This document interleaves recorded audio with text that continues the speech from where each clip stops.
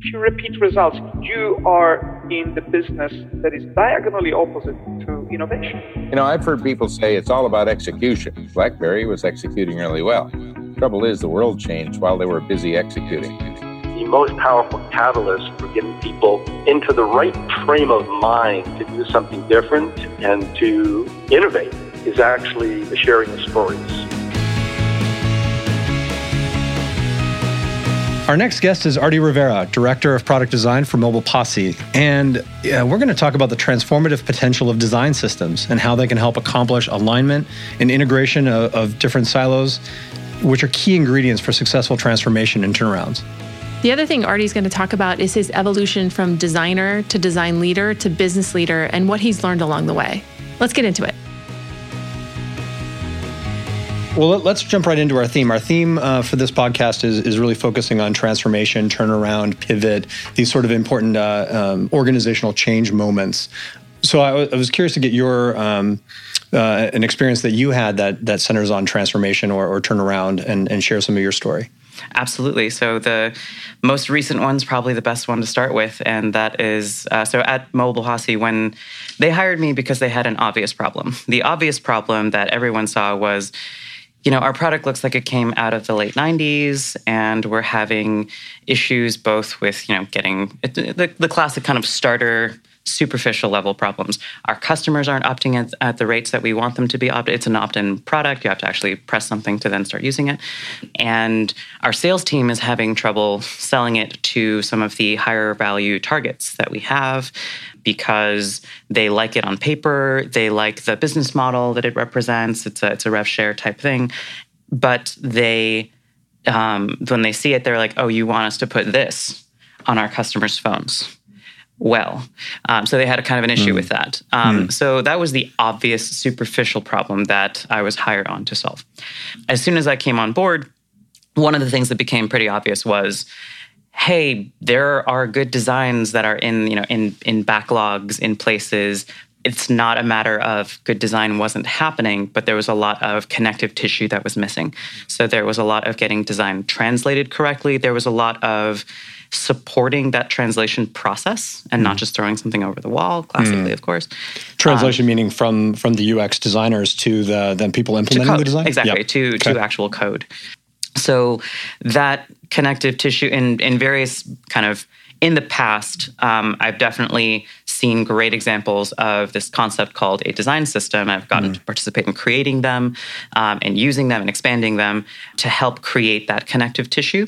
So that was kind of an approach that I used at Mobile Posse, and we're, if not fully implemented on it, because I wouldn't say that we're done at the code level of the designs with the design system, but we're done with the first full pass of the conceptual level and have a lot more of that connective tissue that I mentioned. Well, before we go deeper on the concept of design system is so interesting. On behalf of our audience, can you just explain what a design system is? Absolutely. So a lot of people, when they hear design system, they think style guide. Style guide, I'll start there because people are mostly familiar with what a style guide is. What are the colors? What are the fonts? That, the kind of baseline design stuff. Right. So a design system is more of the kind of philosophy and the background reasoning, the connect. I'm going to keep on going back to the connective tissue idea. A style guide is a part of a design system, but that design system includes lots of rules, not just about color and font, but about tone and voice. Also can be put into a style guide, but it also includes things like what are the feelings we're trying to evoke in our users? What are the philosophies that our product strives to represent? So it's a lot of the why that connects product and design and QA and engineering and everyone at the company. And it looks different depending on what company that you're at, but it is effectively a set of rules and guidelines, just at very different levels in the business. So that's it in the closest nutshell I can do. And does it extend all the way down to like components in the user's experience? Like so code. So it's all that philosophy all the way down to code fully integrated? Yes. Great. So all the way down, a fully realized design system means that the way that the designers work mimics the way that a developer works as well. So the components that I'll use the example of how we work. The library components that we use in Sketch, we happen to use Sketch, mimic the way that the CMS components work in the CMS part of our product. Yep. So that when we're building flows or we're building screens, we're actually building it in a way that would be similar to, it's not 100% there, but that would be similar to the way that a developer would think of constructing it. What I'd like to push into is how the design system has been a transformative component at Mobile Posse. Can you kind of describe why has that worked? What has that helped you accomplish? So a big part of why it's worked at the cultural level has been taking design and bringing it out of a black box. There's a classic stereotype of design being in a black box. Nobody really knows what happens. They just kind of see the outputs. A design system, by virtue of its kind of transparency, its documentation, it's trying to use language that the entire business can get on board with. And the underlying philosophy that brings everyone together with a purpose. It makes it a lot more accessible to everyone. So everyone if I don't expect someone on the sales team to know the nomenclature of our components, that's not the part of the design system that they necessarily care about. But maybe the way we talk about the product and the philosophy behind it can be used by the sales team and by our marketing team, so that we're all kind of in line when we're talking about the product. So there's different parts of the system that address different needs that exist in the business. There's something really magical in that sort of what you're describing is an integration approach, right? We're used to trading off, for example, consistency and speed. And a design system says, no, that we can actually accelerate and get greater consistency through a design system, Absolutely. Which is a top-to-bottom fully integrated approach that then gives all the different parties. It doesn't let salespeople in on how the sausage gets made, so it still remains a black box, but they get the thing that they care about out of it, and it takes an integrated approach, which is a theme that we're sort of seeing in some of these stories, is alignment and integration being a key pillar to successful pivots. Yes, I'll add to that I'm kind of underselling the engineering component of it, but the engineering component of it is huge. The idea that you build it once and you can use that component over and over and over again. So, for example, a developer can go take a code snippet off the shelf and it works with the rest of the system, and it's possible to remix and scale. Honestly, the conversations that you can have with engineers and other product people become a lot more interesting, frankly. You become a lot more future-facing when you're not constantly saying, oh, hey, so we need to push this box, 2 pixels to the left, and this isn't exactly, this is like a 500 font weight, not a 400. The drop shadow in Internet Explorer is not working right. I've had these conversations. I'm like, Exactly. And it's the kind of they're important conversations, and you never eliminate them completely, but you want to minimize those kind of low value, if you will, interactions, and maximize the high value interactions of, what if, hey, I was playing around with this thing, and what if we were to introduce this new interaction to the way that our users interact with our product, like those kinds of conversations, and be like, hey, yeah, I built it, and I was thinking, what are you thinking about this? Like, how would we test this? Those levels of conversations, far more interesting, frankly, just from a personal point of view, for everyone involved, and a lot more valuable to the business. Yeah. So you've done design systems at a couple of places. Yes. Having a little bit of insight into your background. And how have, in design systems, there's still a relatively new concept, something that's only happened in the last maybe 10 years. How has your understanding of design systems and design systems been evolving? Sure. So I definitely started out with what I mentioned before, the kind of style guide view of, it's just a big style guide, just a very comprehensive one. And that's where my understanding started for it. I had, what would we say, I guess, a client in the automotive tech space that I was working with at 3Pillar. So you probably know who I'm talking about. So I was technically, that engagement, I was hired in to take a website and make it responsive. Very classic, straightforward, like, hey, we realize a lot of our users are accessing us on mobile web specifically, even though we have an app client. So we need mobile web to work. Currently does not. Can you please help us? So I came in to do that. The deeper kind of problems that emerged from that engagement are that the way that client was working was that every business vertical had a different way of doing product, and there were lots of silos there.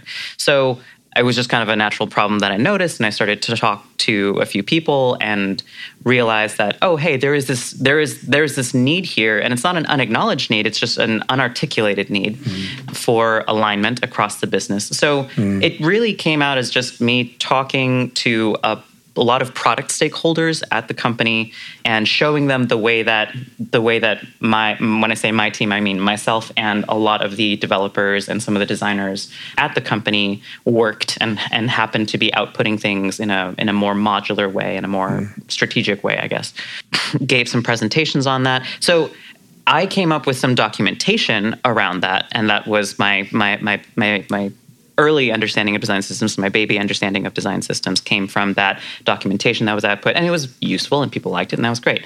The halfway through that engagement, was about a year and change, they hired their very first director of user experience at the company. And I feel like that was definitely a sea change, because that director kind of came in, we vibed a lot, and it was really great working with them. And they basically took the components that I had articulated and use that as part of a newer design system that they were trying to get transmitted. The way that my understanding changed around design systems was seeing all the communications work that that the director of UX was doing, who's actually now the head of product. So actually, that seems to have worked out really nicely. And the way that the effort and the depth to which they went to communicate the issues and possible solutions to their executives in particular, and to kind of get everyone on the same page about why we were doing this kind of big change project and the incremental value being delivered, that changed my outlook from it being just a connected series of style guides to being really more of a philosophy of how a product group, product engineering, design, QA, et cetera, work together, supported by those tools. But it really is kind of more of a mindset. Interestingly, that's one of the very few cases I've ever heard of a product team reporting to UX. For an organization to shift from a much more top-down culture to a UX team leading product, that's a massive shift in how an organization has kind of changed their philosophy over time. And I think it was McKinsey just did something that came out in the last week about how design leadership is evolving, but yet companies are still struggling with it. And that, design is getting its, quote, seat at the table, but people are still struggling. You've risen through the ranks. So proud, by the way. Thank you. And how have you changed how you approach things and how you approach transformation that's allowing you to be in these situations where design can have a greater impact? So how do you help make that happen? Sure. So a big part of that is the language that I use, and being honestly just taking a page from my design thinking, human-centered design, that is the kind of philosophy and mindset that I grew up with. But a page from that book is saying, take the language of the person you're trying to help, and use that to help them, because that will help them help themselves. So a big part of how I communicate has been trying to eliminate, and I'm still working on it, it's not perfect, eliminate as much design jargon as I can from my language, and try to see the problem from my target, or the person I'm trying to help, from their point of view, and understand the language they use to describe their problem. So the example I gave before about Mobile Posse, where they saw their problem as opt-in in terms of opt-in rates, and in terms of what we call the eye test, what a lot of people call it, in front of potential big clients. So a lot of the things that I was proposing, I would retranslate it so that they would come back to those points, even while I was expanding the possibilities of, hey, this thing that's going to help us be more scalable, and it's going to help us deliver things faster, and it's going to help reduce our small QA problems and focus on the bigger QA problems, that kind of thing. Am I on track for that question? I don't know if I hit where you wanted me to hit. You're totally hitting in that. Arty of 2 years ago would have had a whole different way of explaining that. You're so right. You're absolutely right. The Arty who's talking about, here's the business metric, the business control, how I'm achieving that through design. Like, I don't think that Arty. So just getting to watch this is so wonderful, because it's this transformation. Like, I'm looking at a business leader who happens to be good at design. Thank you. As opposed to a design leader who sort of understands how the business works. But so it's this transformation that's wonderful. It's just, if I may, it was like I still remember some of my first engagements here at 3Pillar, and I smile and chuckle at how dogmatic I was around like design thinking is everything, and we need everyone to think about design thinking and blah. Like that was kind of my coming in and having that energy. And I mean, to a certain extent, it was. I mean, it helped me succeed in some cases, but it was definitely not complete. Yeah. It was not the full picture. Well, there's something really, really wonderful about that. Like being really good at your craft is a prerequisite. It's an ingredient but how we move into the spaces between our craft and the people who need to be served in order to build great products and businesses, that's where the magic is. That's where the opportunity is to do something truly, truly amazing. And then I'll go back to that part of your story where, sales probably at Mobile Posse, this is just a guess, and you can comment on it, probably still doesn't understand design and will never understand the design process the way that you do, but they see what they want in what you're trying to accomplish. Yep. And in using their language, as you pointed out, is so potent because then they see the thing they desire in the thing that you're trying to accomplish. Absolutely. If I am helping them, if I'm facilitating their success and vice versa, I don't need to know the intimate details of how a sale is made. I'm intellectually curious about it, but in my day-to-day, that's not my role. But I know enough about it to help. And if they know enough about my stuff to be helped by it, then great. We are working as a partnership.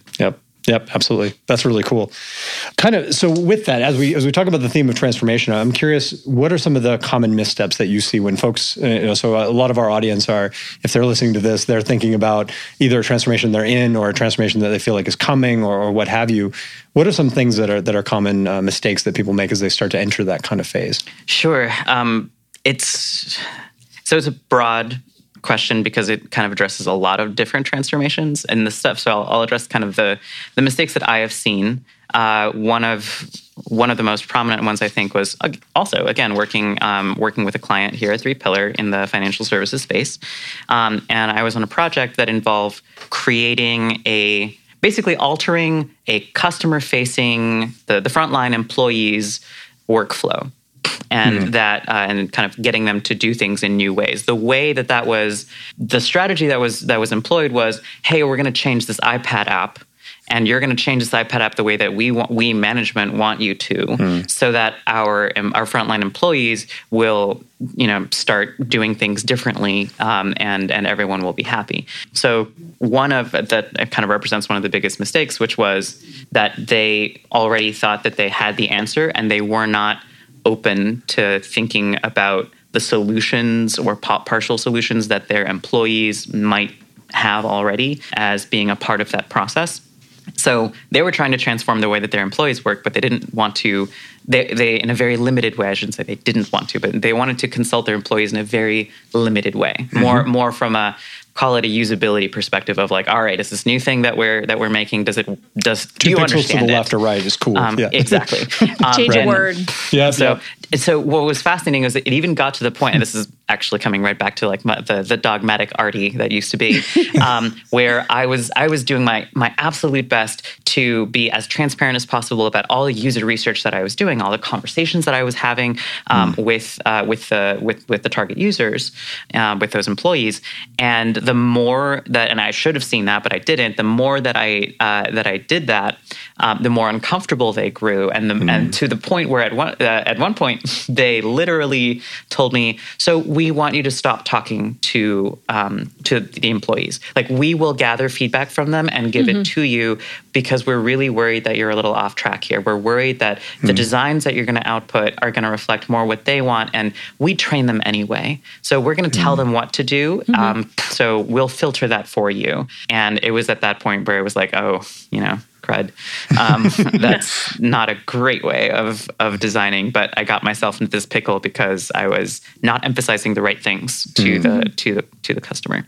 So that was, I guess that's one of the mistakes there, was the idea that like we already have the answer and our employees just need to do it, versus, hey, we have an idea of what the problem is, but let's go find partners to help us solve this. Yeah. Well, and I think it's a common mistake for I mean, the system is set up to produce that situation, right? Management is and leadership is responsible for solving the issue. And so, of course, it makes sense with all that responsibility. They want to then take ownership of what is right answer. So it takes real enlightened leadership to be able to say, I'm getting more and more articulate about the problem, and I understand the limitations of my vision for how to solve it best. And so how do I build a framework to close the gap?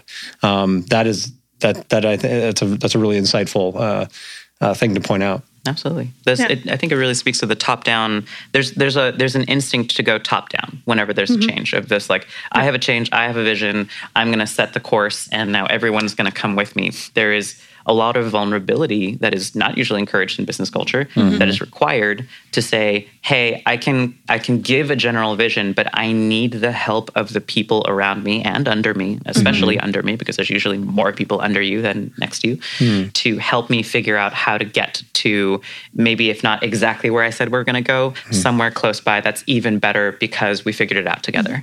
And yet we also have to point out that in a transformation, some part of your organization is going to resist that change. Absolutely. So you'll have to, it's such an interesting mix of like onboarding the ones who are allies for getting to your destination, and also I think mitigating or managing the part of the organization that's going to resist that change, and you're going to have to help them muscle through it. Very, very tricky stuff. Yep. And that's another classic kind of mistake there, I would say, would be not showing incremental value, which is actually something that I probably learned directly from Jess back in the day. But the idea that, like, you have this vision, you're excited about this transformation, you want to sell the whole thing to everyone immediately, versus total buy-in. Exactly. What is the smallest piece of this that you can succeed in the smallest amount of time to convince the people that are most critical, or at least most friendly already to you? Start there, gather allies, grow, and spiral from there. And so that's another kind of trying to do it all at once. That's an excellent tool to have in the box for sure. Yeah, 100%, directly from Jess. So credit where credit is due. Thank you. It's like she wrote a book on this. It's almost like she wrote a book on this. That's right. That's awesome. I think it's been, as I look back on a few-year career and in UX, I think there's this beautiful thing happening where, like, people are starting to realize this top-down, bureaucratic, highly dictatorial thing is not quite generating the results, and they're willing to try, and people are pushing up and realizing, if I want them to be more experimental, I have to get better explaining the value and delivering that incrementally. So I think there's this nice, over the arc of my career, people are coming closer together, and it becomes less about a fight over where we should, how we should, if we should do it, and more about how do we do this? How we do it in a cost-effective way? How do we do it in a closer time to market? As you think about, if we broaden out beyond past clients or Mobile Posse, where do you think the industry is going? What are the big challenges that are on the horizon that people are going to have to deal with? If everyone says they're customer-obsessed, customer-centric, customer-focused, it's an easy thing to say. But what that actually means, and proving that you can walk the walk, is saying, we don't have all the answers. Our customers are going to give us some of those answers, and we're going to filter that through and figure out what kind of marries customer needs and perspective with the business needs and feasibility and all that. So one of the transformations that's happening in the wider business is there's a lot of commoditization that's happening in various service sectors. And one of the ways of finding points of differentiation is exactly that, to pay attention to what are the specific needs of your customers and what are ways that those needs are being underserved, especially beyond the obvious. So one of the examples that is kind of the subject of the article is in the telecom space, where telecoms are very focused right now on net ads. Net ads are everything, and net ads are the number of customers that they're explain net ads? Sure. What does that mean? So it's the number of customers that they are, number of subscribers that they are adding, the net number that they are adding. Right. So net added over churn. Exactly. Yep. Makes sense. And they're very focused on that because that's where they get their revenue from, obviously. And what's interesting is that nowadays there's not a lot that differentiates. I mean, the thing that truly differentiates service is, do I get bars where I am, right? Like we've all experienced that. There's commercials that focus on that, and that's kind of one piece of the puzzle. But if that is your entire brand experience, from a customer's perspective, if your entire brand experience is, do I get bars or not? Once more and more of carriers are covering more and more areas, the differentiation is not there anymore. It's just kind of like, okay, does my phone work or not? And then the only other touch points you have with that brand are, something's wrong with my phone bill and customer service is giving me a hard time, or I'm having trouble getting through, or I don't know how to get through, or the interface isn't telling me how to fix this, et cetera. So there's a lot of negative touch points that customers have associated with those brands. And yet net ads is so important of like, how are you going to get people to think about switching over beyond just, I moved and this is now the carrier that is most useful from a bar's perspective in this new city. But if you want to actually get net ads in the same city without people having moved, you have to give them a reason to, and you have to differentiate your brand and things that you do. And to do that, you have to figure out how do the services that I provide or that I could provide fit into the customer's life in such a way that it's adding value to them, to their lives. So that's, to come back to your question, figuring that out, how to take customer feedback, how to be more human-centered, is a really big part of how to differentiate oneself or a company in a commoditizing industry, which a lot of service industries are in right now. Yeah, across the hall, literally across the hall, is a group that's working on that in the auto insurance space. So it's like which also, it's share of wallet. Like because they're competing for their version of net ads. So how do we create something that's very different that would encourage people to change? So I think it's a great business-focused, design-inspired way for you to get about it. So Arty, we have standard questions for every guest. Sure. So what's the thing you always look for on a team that tells you if it's healthy or in trouble? So if I see resistance from leadership in terms of wanting to either hide or reduce the importance or ignore inconvenient feedback from employees or from customers or from folks that they're supposed to be paying attention to, then that to me is a ticking time bomb. That's sort of like, we have this vision and we are, this is perhaps somewhat informed from my own history, but we're very inflexible about this vision and we're just kind of driving towards it, and we're trying to not let anything interfere with that in the interest of getting there as quickly as possible and efficiently as possible. But we miss the signs that tell us that we should be turning and pivoting and navigating in a different way. So I don't know if that's too generic of an answer. I think it's a really good answer. It speaks to like the research on psychological safety that Google and others have done. Project Aristotle for Google, honed in on psychological safety as a key prerequisite or ingredient to high performance in teams. Yeah. And then if you think about a highly competitive, always changing world, not being able to be open to that would be the kiss of death. Absolutely. Vulnerability speaking of kind of psychological safety, that goes hand in hand with vulnerability. And that's something that is very difficult to achieve. It's not something that's held up as a value. Like being vulnerable is something usually that you hear more in therapy than you hear in business circles. But it's something that's absolutely critical because you have to know how to not look like you have all the answers and still lead and be a service-oriented leader. I think that is really well put. And it's probably the advice lately that I've been dispensing most to CPOs or CTOs at companies that are clients of ours, most frequently at this point, is to help them think about the product process, building products, serving clients as a journey. It's a journey of discovery, constant discovery. And if you start to think about it that way, it's always trying to get that piece of insight that's going to allow you to unlock a problem that your clients want to pay you to solve. And that takes rich interaction. It takes discovery.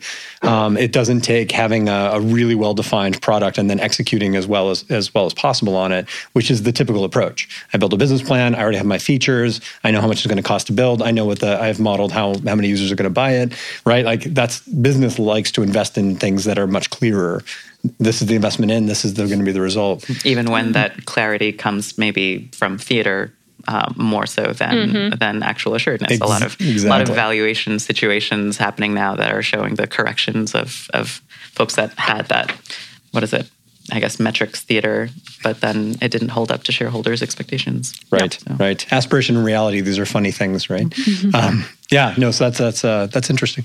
The other question we like to ask is, what piece of technology, analog, software, or hardware can you not live without, and you are not allowed to say your phone, because that's cheating?